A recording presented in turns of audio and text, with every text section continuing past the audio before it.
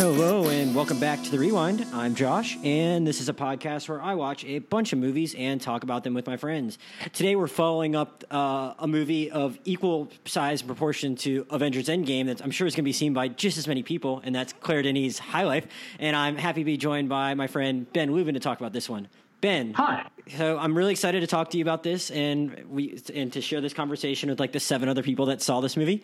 But all joking aside, I mean, like we've been talking about this one for a while because I know Claire Denis is a filmmaker that means a lot to you. And I was just kind of curious hearing your talk about him. And I thought, oh, well, I'll try and catch up on some of this filmmaker's work before I see this movie. And this movie is told in a non-linear fashion. So I think we're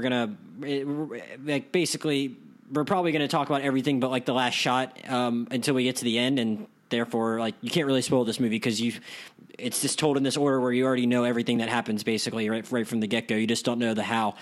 So the movie follows a group of death row inmates that have been sent on a space mission, and we slowly learn more about exactly what they're doing there and exactly everything that's gone on there. But we kind of pick up right at the beginning of the movie where Monty, played by Robert Pattinson, is there taking care of a baby and doing various things on this spaceship. But I guess I want to back up for a second before we even jump into that, Ben. And because I went on a little bit of a Claire Denis journey, I don't want to overstate how many of her movies I watched, but I knew I shouldn't go into this movie having only watched one. I only had time to watch 2 other movies, and I don't know if they're really representative of her filmography. I watched White Material, which came out in 2008, and I watched Let the Sunshine In, which is her most recent movie before this. And I based on just what I know about her other movies, this might be like a totally unfair statement, but just based on the 2 I watched and then this one and then kind of what I know about the other things. And I'm not saying that she's not a better filmmaker than this person, but I almost thought like, is she kind of like a French Steven Soderbergh in that it seems like she like effortlessly floats between genres? And you're making a face at me, so I think I might have just hurled like a huge insult. But what I'm trying to say is there's not like one thing that you can be like, that's a Claire Denis movie based on just like what the general plot is, you know? Yeah, I mean, here's the thing. 'Cause I think she has a lot of signatures as a filmmaker, but they're not really in the plot as much as they are in the actual films themselves, her approach. I mean, like I can recognize a Claire Denis movie within a couple seconds, but it's not because of the plot, and it's not because of the subject matter. Although there is a general interest in most of her movies about bodies, just kind of what the body is both capable of and subject to, and basically she uses the body as a lens in a way that is fairly unique to her. Interesting. And I would say of the 2 you watched, other than High Life, White Material is probably more representative of her in general. Let the Sunshine In, I love it a lot, but it's kind of like a movie she made in between other movies. It's a trifle, and it's an amazing trifle for me. Which shows how good someone is a filmmaker. Something that seems like a side project can be that good, because it is good. Yeah, it's like I gave it like a 4.5 out of 5 on Letterboxd, and it's like not one of my favorite movies by her, but it's still fantastic. She is. I'm just gonna like get this out front. Claire Denis is, for my money, the greatest living working filmmaker. She is not like one of, just she is. I love her so very much. You had the chance to ask her a question and somehow didn't melt into a puddle a couple weeks ago. Is that right? I mean, I pretty much did. So I for the listeners, I was at the Q&A for High Life in Los Angeles, and I got called on the Q&A, and I had a question I wanted to ask, but I basically kind of went off on this spiel because I got so nervous about how much she meant to me and how much her films meant to me. And it basically just kind of thanking her. And I was about to get to my actual question, but maybe I was speaking a little too fast. Maybe her English is not the best. She had to ask her interpreter to translate. Right. And by the time he was finished translating, she jumped right into kind of responding to what I said, and I didn't have a chance to ask my actual question. But I still got to like thank my favorite living filmmaker for everything she's done. So I count that as a win. What's funny that you said that about her having to use the translator, because I heard you tell that story, and then I listened to the A24 podcast she did with Ryan Johnson, which was interesting, where he kind of interviewed her, and I mean he was pretty starstruck as well. So I don't think you need to feel ashamed or anything like that if Ryan Johnson is like nervous around her. I've joked for a long time that if I met Barry Jenkins, the first thing I would do was tell him that we're in competition for the position of Claire Denis #1. It's very funny that like these American filmmakers that make very different kinds of movies have such high admiration for her. But again, you made the point about language. This is her first English language movie, and also it's kind of funny because our friend Josh Brown has like tried to stake out doing the movies of this podcast that are like these massive, arduous, huge, big budget swings that look really bad, but he'll get really excited about them anyway.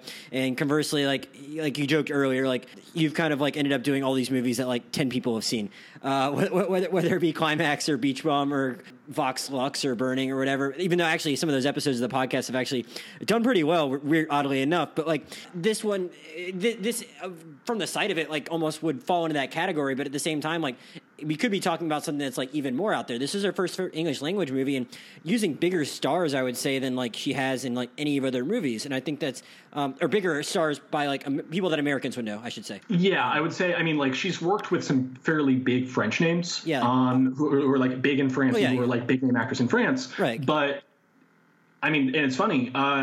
Pattinson being involved was a big part of why she was able to get funding for High Life, which is a movie she'd been working on for a long time. Which is really interesting that I don't think I'd actually read that specifically. I had read that she was thinking about Philip Seymour Hoffman when she first conceived of the movie, which is very interesting too, that it landed here and then she got the money. And I think we can both agree we're like big Robert Pattinson fans these days, that he seems to use his clout to help people get weird shit made. But my general point was just that, like, obviously using people that are just going to mean more in like the American mainstream and doing something like going into space, which, I mean, I personally have a lot of space movie fatigue these days. It just feels like, I mean, there's just been so many movies like the last like 5 or 6 years that have gone into space to varying degrees of success. And I'm just like, I'm kind of skeptical, and I just want it to be something different whenever anyone does it. And I knew it was going to be different, if nothing else, when I went to see this movie. But she's using like these, a little more star power, kind of science fiction, more sexy subject matter, I would say, than maybe some of her other movies. But like you said, it still feels like a Claire Denis movie. So well, you actually kind of brought up an interesting point there. Claire Denis, in interviews, has claimed that the movie is not a science fiction movie. Oh, right, yeah. And I fundamentally disagree with that, but I think on some level that's because, by and large, we've kind of lost sight of what science fiction is and kind of what it can be. And so I think that in a lot of ways, High Life is kind of harkening back to an older sense of golden age science fiction, and in filmmaking, what science fiction used to represent in the 60s and 70s, when you saw kind of stuff like 2001, stuff like Solaris, a Kenny, whatever, like Something 21, that like weird Czech sci-fi movie that kind of worked in the same vein. And I think like High Life is a harkening back to science fiction as futurist, philosophical, and exploratory. Right, and it's not a survival movie. No. Even if like a lot of people don't survive this movie, it's not a survival movie, which I think is something that makes it very distinct from like some of the other ones we have gotten the last few years, like The Martian or Gravity or even Passengers, which I actually thought was a really interesting conceit, but really went south because it tried to be a survival movie. And it's about something else other than that, which I think is what makes it most interesting. But like, I guess what I wanted to ask you is that like, even if it some of those aspects might be very new for her, whether it be English language, these stars, the subject matter, what about this movie like made it so distinctly her for you? Because like you said, you can identify a Claire Denis movie like really quickly. Yeah, I mean, one is the way the actors are shot. There is, like I talked about her exploration of bodies earlier. Yes. There is a use of the human body as a canvas and basically a subject for kind of infinite potential. In White Material, which is another movie you saw, the human body becomes a stand-in for the horrors of colonialism. In High Life, there's kind of a similar use of like the human body as a microcosm for these larger things. And the way she shoots every facet of the body, there's a scene with Juliette Binoche, which is remarkably physical in a way that feels very familiar for Claire Denis. Well, I mean, we can swear on this podcast, so I'm just going to call it what it is. The scene of Juliette Binoche in the fuck box. Does anyone ever refer to it as an actual fuck box, or is it just a box, but we know they call it the fuck box in the movie. Okay, I couldn't remember if they actually called it that specifically. I mean, you've seen it more recently, but yes. I'm pretty sure they said that. Okay, and Claire Denis has specifically referred to it as the fuck box enough in interviews. All right, then we got it right from the source, but yeah. It's canon. Yes. But yeah, of Juliette Binoche in the fuck box, which is basically it's a masturbation chamber, but it's the way she shoots Binoche. Mm-hmm. It's purely physical. It focuses more on her shoulders than anything else. Yeah, no, it's not an exploitative scene. Yeah, and it's very raw. It's very physical and it's very dance-like, mm-hmm. But in a very raw, expressive way. And the reason why I thought of that as a very Denis signature scene, mm-hmm. she shoots dance scenes a lot. I know you saw Let the Sunshine In, and yes. There's that scene where Juliette Binoche and I think it was Alex Descas dance. Oh no, it wasn't him, but it's another actor danced to Ella Fitzgerald's At Last, mm-hmm. Which to me is probably the best scene of the movie. Agreed. Denis puts similar types of dance scenes in a lot of her movies. They kind of, it's not about symbolism. It's just very raw and physical and exploratory and personal and intimate. For my money, possibly the greatest scene in film history is the dance sequence from her film 35 Shots of Rum, which I know for a fact Robert Pattinson and David Ehrlich of IndieWire agree with me on. It's a really remarkable scene, and it kind of feels, funnily enough, similar to the Binoche fuckbox scene, because it's raw and physical and dynamic in the same way. And from what I know about Denis' process, it's not heavily storyboarded. She just trusts her collaborators enough to know how to capture the right thing in the moment. And she trusts her DPs, she trusts her actors just to know that the right physical raw thing will come out of that.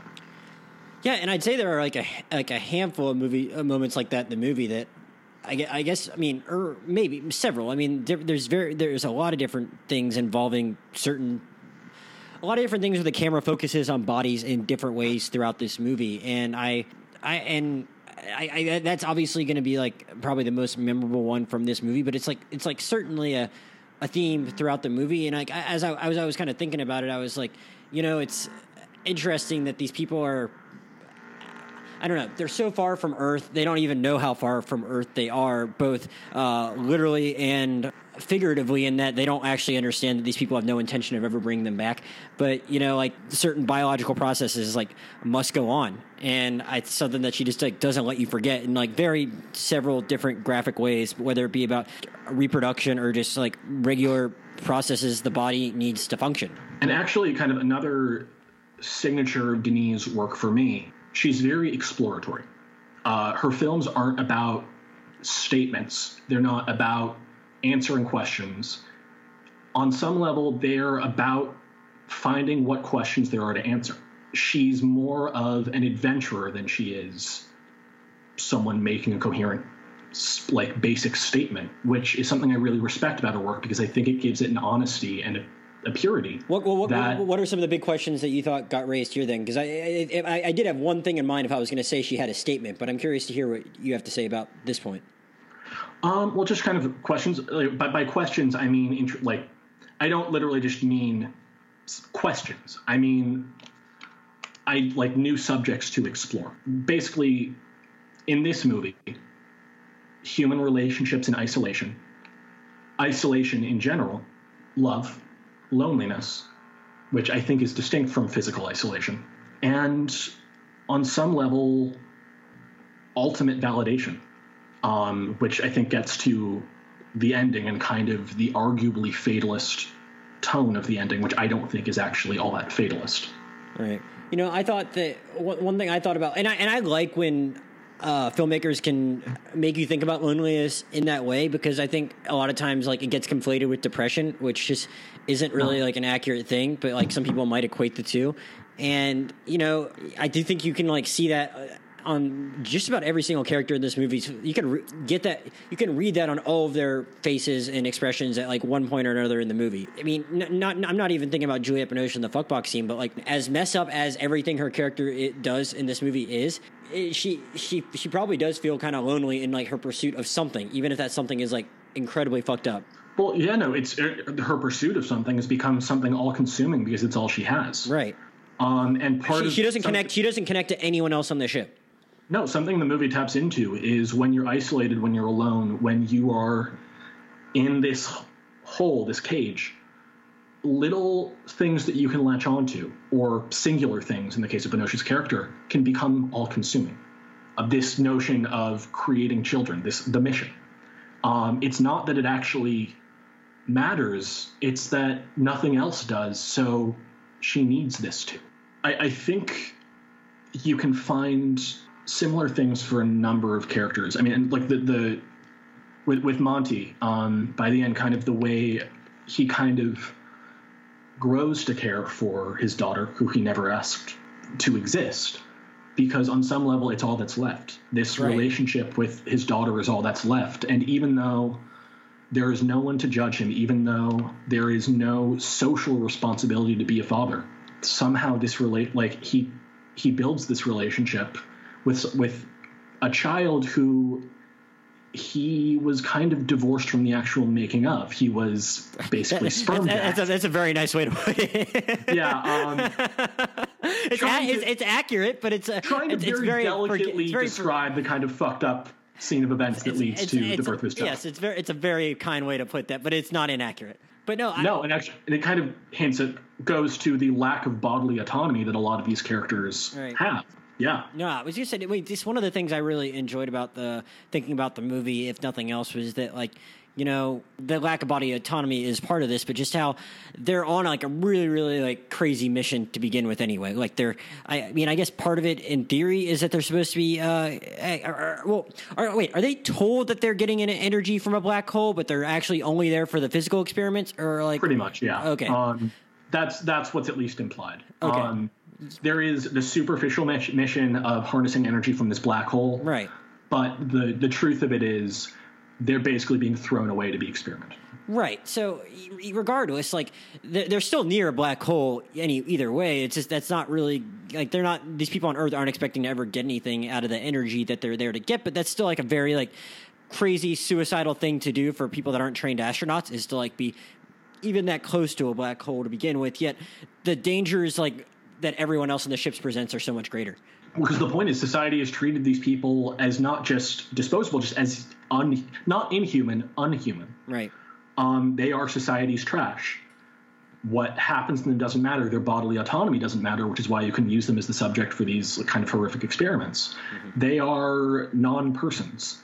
And I know that's something Claire Denis and Barry Jenkins talked about in an interview, that it does, like, that this movie does actually capture on some level the way we think of we treat prisoners, as these kind of disposable, unhuman things who we no longer kind of grant personhood to.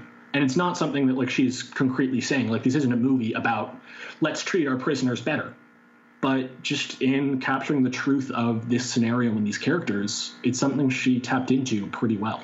For sure. And I guess really just Mia Goth and Robert Pattinson and Juliette Binoche are really the main recognizable actors in this. But I mean, there is one more actor who I think is fairly recognizable for things other than acting.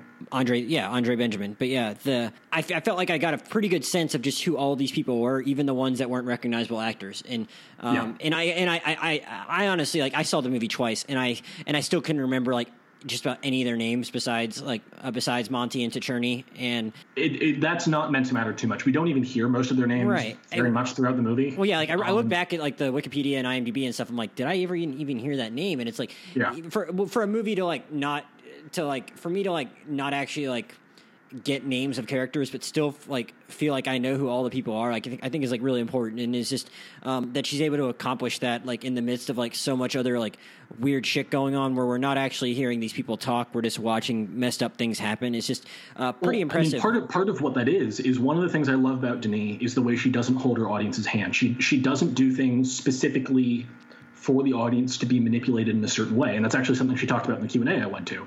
She called it a weakness. The moderator and the audience disagreed. She doesn't manipulate her audience. She just presents things as they are to her.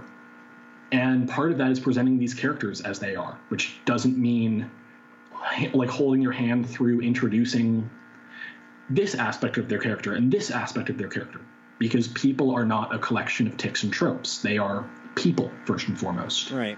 And that's how we grow to understand them in her movies as people. Yeah, for sure. And I just think I think it like works really well here, and I do appreciate that. As much as I felt the need to go see the movie again, I don't think there's any shame in feeling the need to see this movie again to fully process it, because you're not going to be able you're not going to be able to fully process it, even if you see it. Like, I don't want to say fully process is the wrong word, but to like make sense of everything. That's a fool's errand. But even though like I felt the need to want to go again, it wasn't for lack of being able to develop these characters. So it's nice to like not make it like super expositional, where like you have Tacherney, Andre Benjamin's character, talking a little bit about some of the discussions that he had with his wife, which I think it's a really nice scene when he does that, about just his decision process to go in the film. But like you have a couple of flashback scenes too, just that are showing you a little bit about Mia Goth's background and a little bit about how Robert Pattinson ended up there, but they're not all getting long monologues explaining what they did to end up on death row, which would feel rather perfunctory for sure. No, we get just enough of who these people are. And yeah, like you talked about rewatching the movie, and something we've talked about before is I have my own policy where I don't like to rewatch movies. Well, you've never actually explained that to me. I've always wanted to understand that. Yeah, no, actually, so I keep saying I will, and then something comes up, and I always forget to. I don't tend to rewatch movies, and it's something I kind of picked up from Pauline Kael. Okay. Who had a very similar policy. And part of the reason is, for me and for Pauline, is watching a movie for the first time is, for me, an aesthetic experience. And part of what makes a movie work for me is that feeling of diving in for the first time. It's not about spoilers. It's not about being surprised by the plot. It's just about that pure experiential feeling. And you can't step into the same river twice. Mm-hmm. And for me, I don't. There are some movies that I do want to come back to later in life, and there's some movies that it's been long enough since I've seen that I need to kind of refresh my memory of them. Have you only seen 35 Shots of Rum once before, as much as you love that movie? I've only seen it once. Wow. I've seen like certain scenes from it more. Yeah, okay. But yeah, I don't like to rewatch movies. And another part of it is, and this is just kind of, there's only so much time, I would rather watch a new movie. I would rather make a new discovery for the first time. And so if I'm going to prioritize a block of time for watching a movie, I'll tend to watch something that I haven't seen before. And it's kind of both of those. And they're kind of, those two are the main reasons. I don't want to get too off topic, but let's say in theory you were the host of a movie podcast and you needed to like go talk. Well, actually, that's a dumb question, because you have like a photographic memory. Like you haven't seen this movie in like a month, and you could still recall it in like more detail than I can. Because like I feel like that's like half the reason that like I go back and like watch movies again. It's like I just want to make sure like I know what I'm talking about. Like if I had not seen this a second time, like I would have been like, it would have been a pointless for you to even do this, because I would have been like at such a loss. You know, sometimes. Well, no, there are certain times when I will, like if there is a responsibility, like to know every detail about it. Like yeah. I wrote a paper on Wild Strawberries in college. Right. Wild Strawberries by Ingmar Bergman is my favorite movie of all time. Mm-hmm. I knew it pretty well. I can recite a lot of what happens from memory. I had images frozen in my mind, but I still rewatched the movie just because, I mean, I was writing a paper about it, and I wanted to make sure I got everything right. Like, I have a policy, but that doesn't mean I refuse, like, you have to like tie me to a chair kicking and screaming for me to rewatch something. It's just, I prefer not to. Yeah. And what's funny is that while I definitely have like a different, I definitely have a different practice than you when it comes to that. I could totally understand it in the context of something like this movie, this movie being High Life, because like, something that is like, so many unique like visual scenes, and different things to like that you're just going in and experiencing, like it almost more than like your standard run-of-the-mill studio comedy or something. I can totally understand where you're coming from on that, and why it's just going to feel like a wholly different thing experiencing like something like this movie for the first time. Yeah, no, I mean, the second time I watch a movie, it feels more clinical, and this isn't a movie I want to view in a clinical way. And that's just me. And I'm not saying like everyone else should have the same policy and no one else should ever rewatch a movie. That's just what works for me, and that's what I. Funny enough, I could also see how that line of thinking would apply to the last movie we talked about, Beach Bum.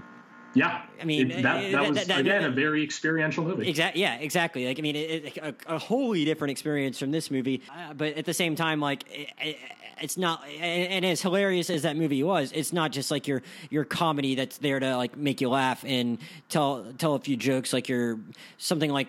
I don't know, like Long Shot, like I'm going to go see next weekend, like whatever you happen to see Seth Rogen in that weekend. It's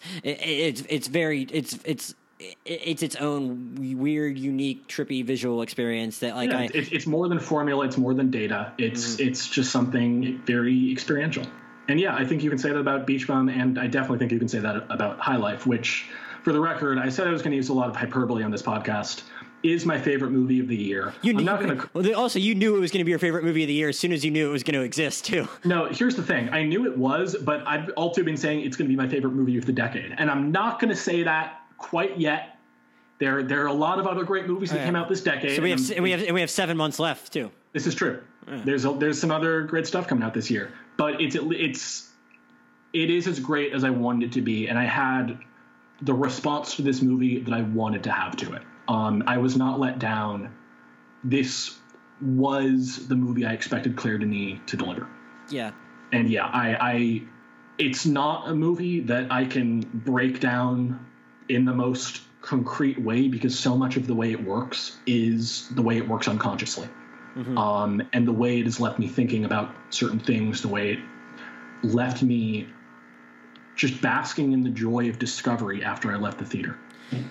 It was just a very, for me, pure response. Well, and also you said earlier that it wasn't. I want to ask you a little bit about a couple of these performances But first, I want to ask you about the ending, because you said you didn't necessarily think it was like totally dark and sent some kind of like hopeless, bleak message. So what is your read on that? I mean, I guess it's interesting because so much of the movie does jump back and forth, but like towards the end, like it does feel like it goes largely, at least for the last like 15 minutes. You have the scene where they encounter the other ship with the dogs on it, and then I mean Willow's daughter is like a little upset that she doesn't get a dog, but then she kind of figures out that probably wouldn't have been such a smart idea, and then they go off in the ship. What was your read on that?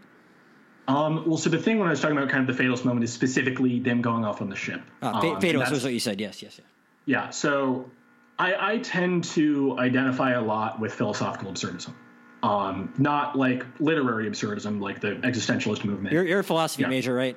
Yeah. Yeah. Okay. I'm not going to go give like a whole spiel on that, but there's a moment there like it reminded me a lot of Camus specifically, because there's this notion in Camus' writing that if you were stranded alone on a planet with no food, no water, no hope of rescue, do you give in to despair and just hug your legs and wait to die? Or do you go explore the planet and fill these last moments of life with as much meaning and joy and experiential feeling as you can?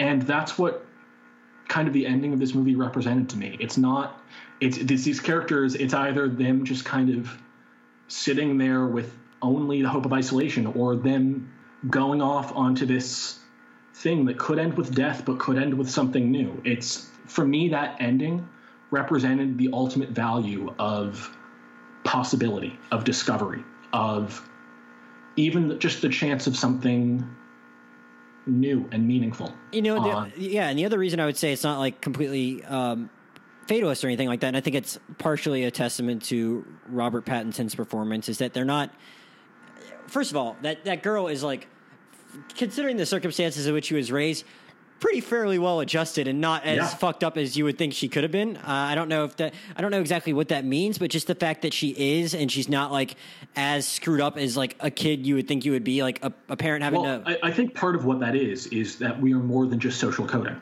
Right.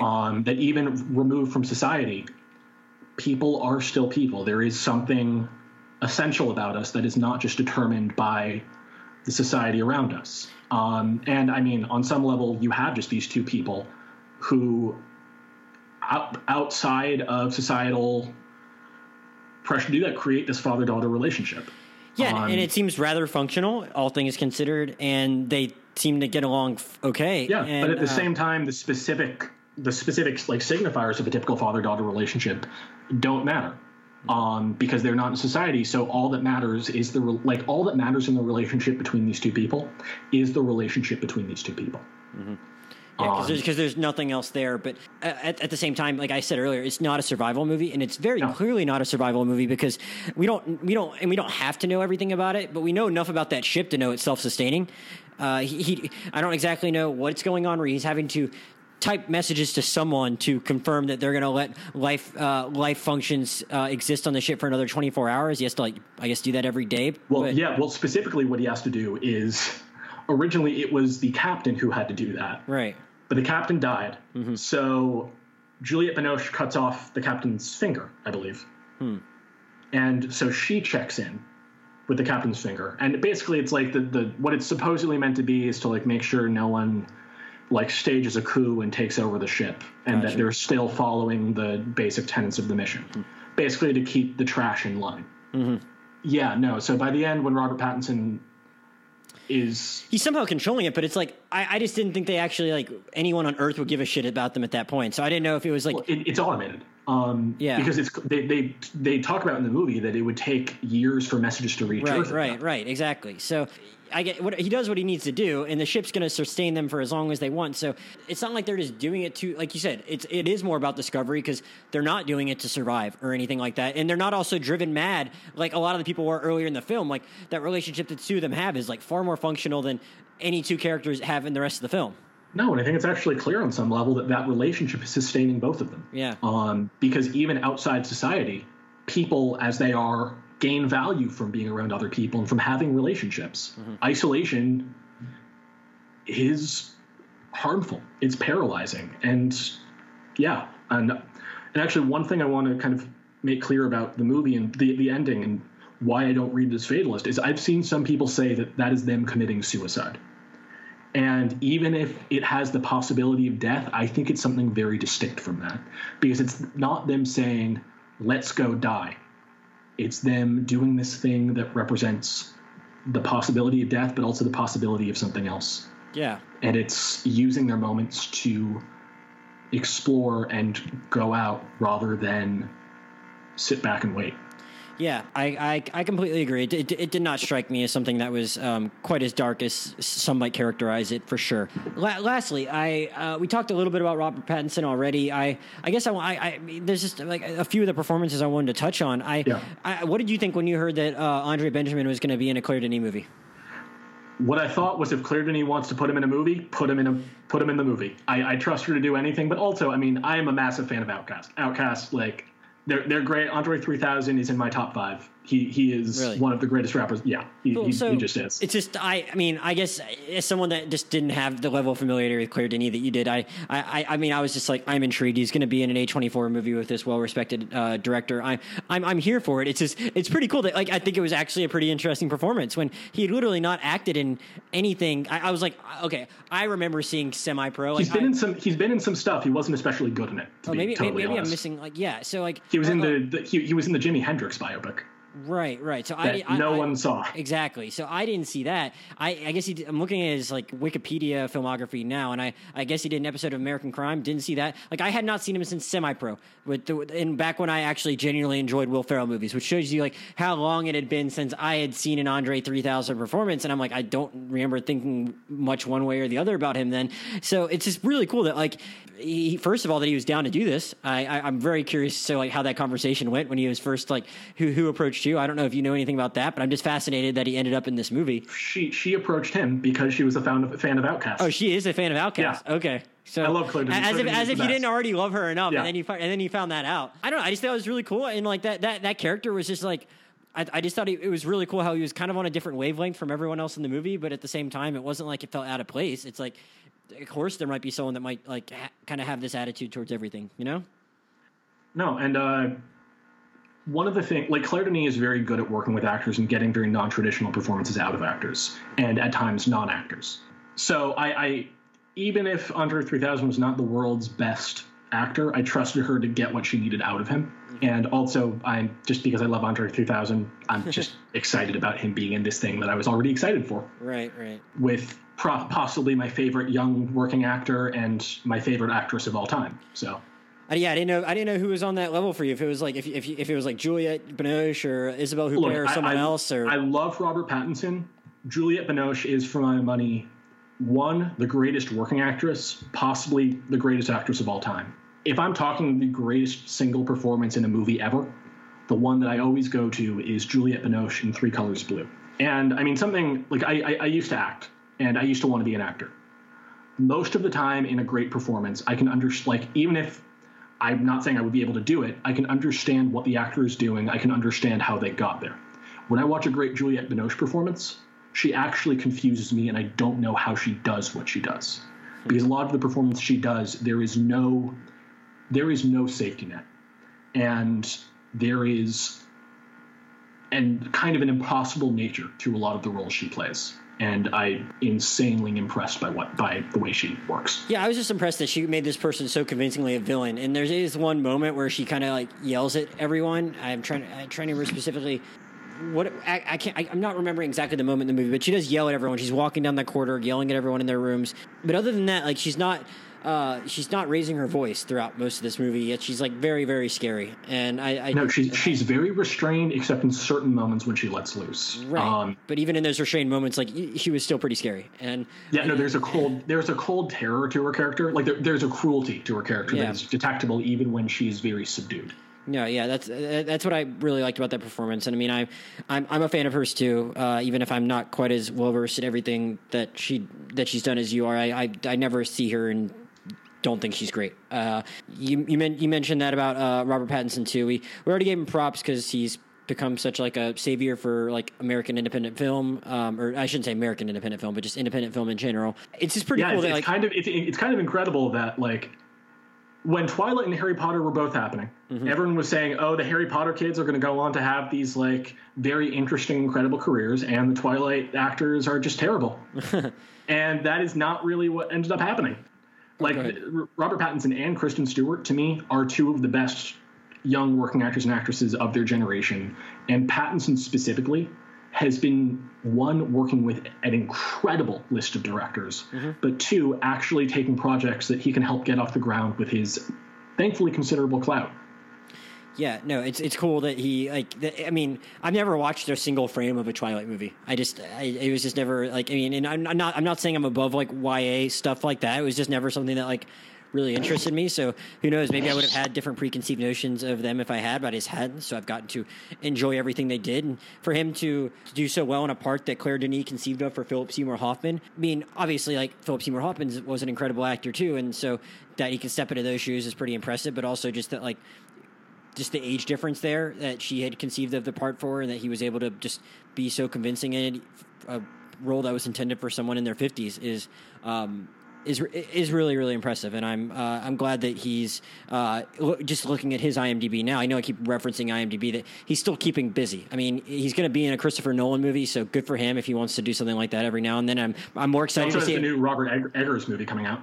Oh, really? And then he's and he's in the Lighthouse with Willem Dafoe. Okay, and then he's in that David Michôd movie about the king, where Timothy Chalamet's playing a king. It has Ben Mendelsohn too. Well, it's an adaptation of Henry IV. Ah, right. I'm cautiously optimistic about that one because I love that play, and I've really liked David Michôd up until War Machine. So okay. Also co-written by Joel Edgerton, and I like the things. I like the last couple things he wrote for whatever that's worth. But yeah, I mean, I don't know. Good for him. He's staying really busy. That he's just going to keep cashing in on the cachet that he has from Twilight. We're going to keep benefiting from it. So we can agree on that. Do you have any other final thoughts before we sign off, Ben? Yeah, I mean, there's a lot about this movie I love, but one thing I really want to highlight is how much Claire Denis did with very little. Like for me, this was an incredible, like visually and just kind of in terms of production design. Yeah, we didn't touch on that. I mean, $8 million to do a pretty convincing space movie. I mean, that's good stuff. Well, yeah, no, but it's not just that. It's like when we think of kind of sci-fi movies, when we think of sci-fi as presenting these impossible things, Claire Denis' conception of space and conception of this science fiction environment felt to me more imaginative and futurist than a lot of movies that have bigger budgets. And like part of it is this harkening back to the look of Golden Age sci-fi with these kind of very sparse cold clinical corridors. But just the environment of the movie, it read to me as so fantastic, despite the fact that, I mean, she could have and probably did film it in like a warehouse somewhere. Right. Yeah, it's a warehouse in Germany, I guess. They filmed it there, but yeah, you know, like it's interesting. They do more than a handful of shots of the outside of that ship, and it's just like it's like a cube, not a cube, like it's shape of a rectangle. You know, I mean, it's like just a regular block basically. And but I mean, at no point do you wish it was something bigger and weirder and more fantastic. For me, it was perfect as it was. Yeah, I don't need something like super shiny and fancy. I mean, it was. I mean, kind of like Moon. You know, yeah. That's it. Really, I just kept thinking about that because they both feel so distinct from any other space movie that I've seen, just in the last 10 years. You know, like Moon, I think, is another example of a recent science fiction movie that did some very interesting things with the genre, and also did a lot with very little in terms of visuals and production design. But even like, they do make something like The Garden look like. I just liked how colorful and lush that looked contrasted against everything else, and it just showed that's something I don't want to harp on Solaris too much, because I know this movie is going to get enough comparisons to Solaris as is, the Andrei Tarkovsky Solaris, not the Soderbergh Solaris. Yeah. But that specifically. And I know I made that Steven Soderbergh comment earlier. I was in no way. I did not have that movie in mind at all when I said that. Okay. Yeah. I mean, like. I'm not. This isn't me trying to like shit on Soderbergh. They're very different directors. Oh, and I love Soderbergh, but I did not think his Solaris was good either. So you don't need to. Okay, cool. You don't need to hedge on that at all for me. Thank God, because I'm about to leave the podcast. Yeah.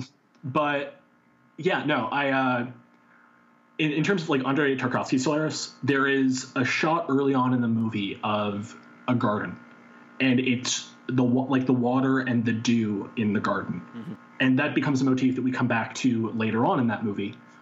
And that reminded me of the way the garden was shot in High Life. It just kind of made for this very nice contrast between this very earthy, verdant, green, earth-like environment and the world environment that we know these characters are actually in. And I think that kind of connects with the ultimate fate of Andre 3000's character. Which, I mean, we're running long, so I don't know if we need to like go on a full tangent about that. But him choosing to die by burying himself in the garden was, for me, a very interesting choice of what to do with this character who clearly did have some attachment to Earth. Right. So. No, I agree. But again, I certainly appreciated everything that they did with him, and also just being able to like see what she like you said, just visually what she was able to do with something like that, and at the same time have this ship that felt so distinct from what we normally see in space movies, and have both of those visuals be able to exist within the same movie. I greatly appreciate it. But yeah, I think we've just about covered it, and I really appreciate the 5 people that are still listening, sticking with us throughout this. So Ben, before we sign off, is there anything you want to plug at all? Not really. I mean, I'm still on Letterboxd as Ben Luben. But yeah, other than that, no real social media presence because social media is the devil. But yeah, I come on here for the fun of it. One day, then you're a big shot director and you're forced to get social media by like your management team. I'll make you retweet the podcast then. Okay. Fair enough. As usual, I'm Josh Chernovoy, JoshJurnovoi on Twitter and Letterboxd. The podcast now has its own Twitter feed at Rewind Movie Pod, so you can go follow that too, where I'll be tweeting out all the links to the podcast from SoundCloud and iTunes and now Spotify. As I'll keep reminding everyone, the Rewind Josh. If you search in the Spotify podcast, you can get it there. So Ben, thanks again for the time. I will hopefully get you back soon. We know you're coming back for that big blockbuster First Cow later this year, so that'll be really exciting. But I'm sure that one doesn't even have a release date yet, so I'm sure we'll have you back before then, maybe for a movie that like more than like 300 people in the country see. So who knows? We'll aim for 350. Yes. So everyone, thanks for listening. Coming up next, we'll have a podcast come out on a long shot, so stay tuned for that. We'll see you next time.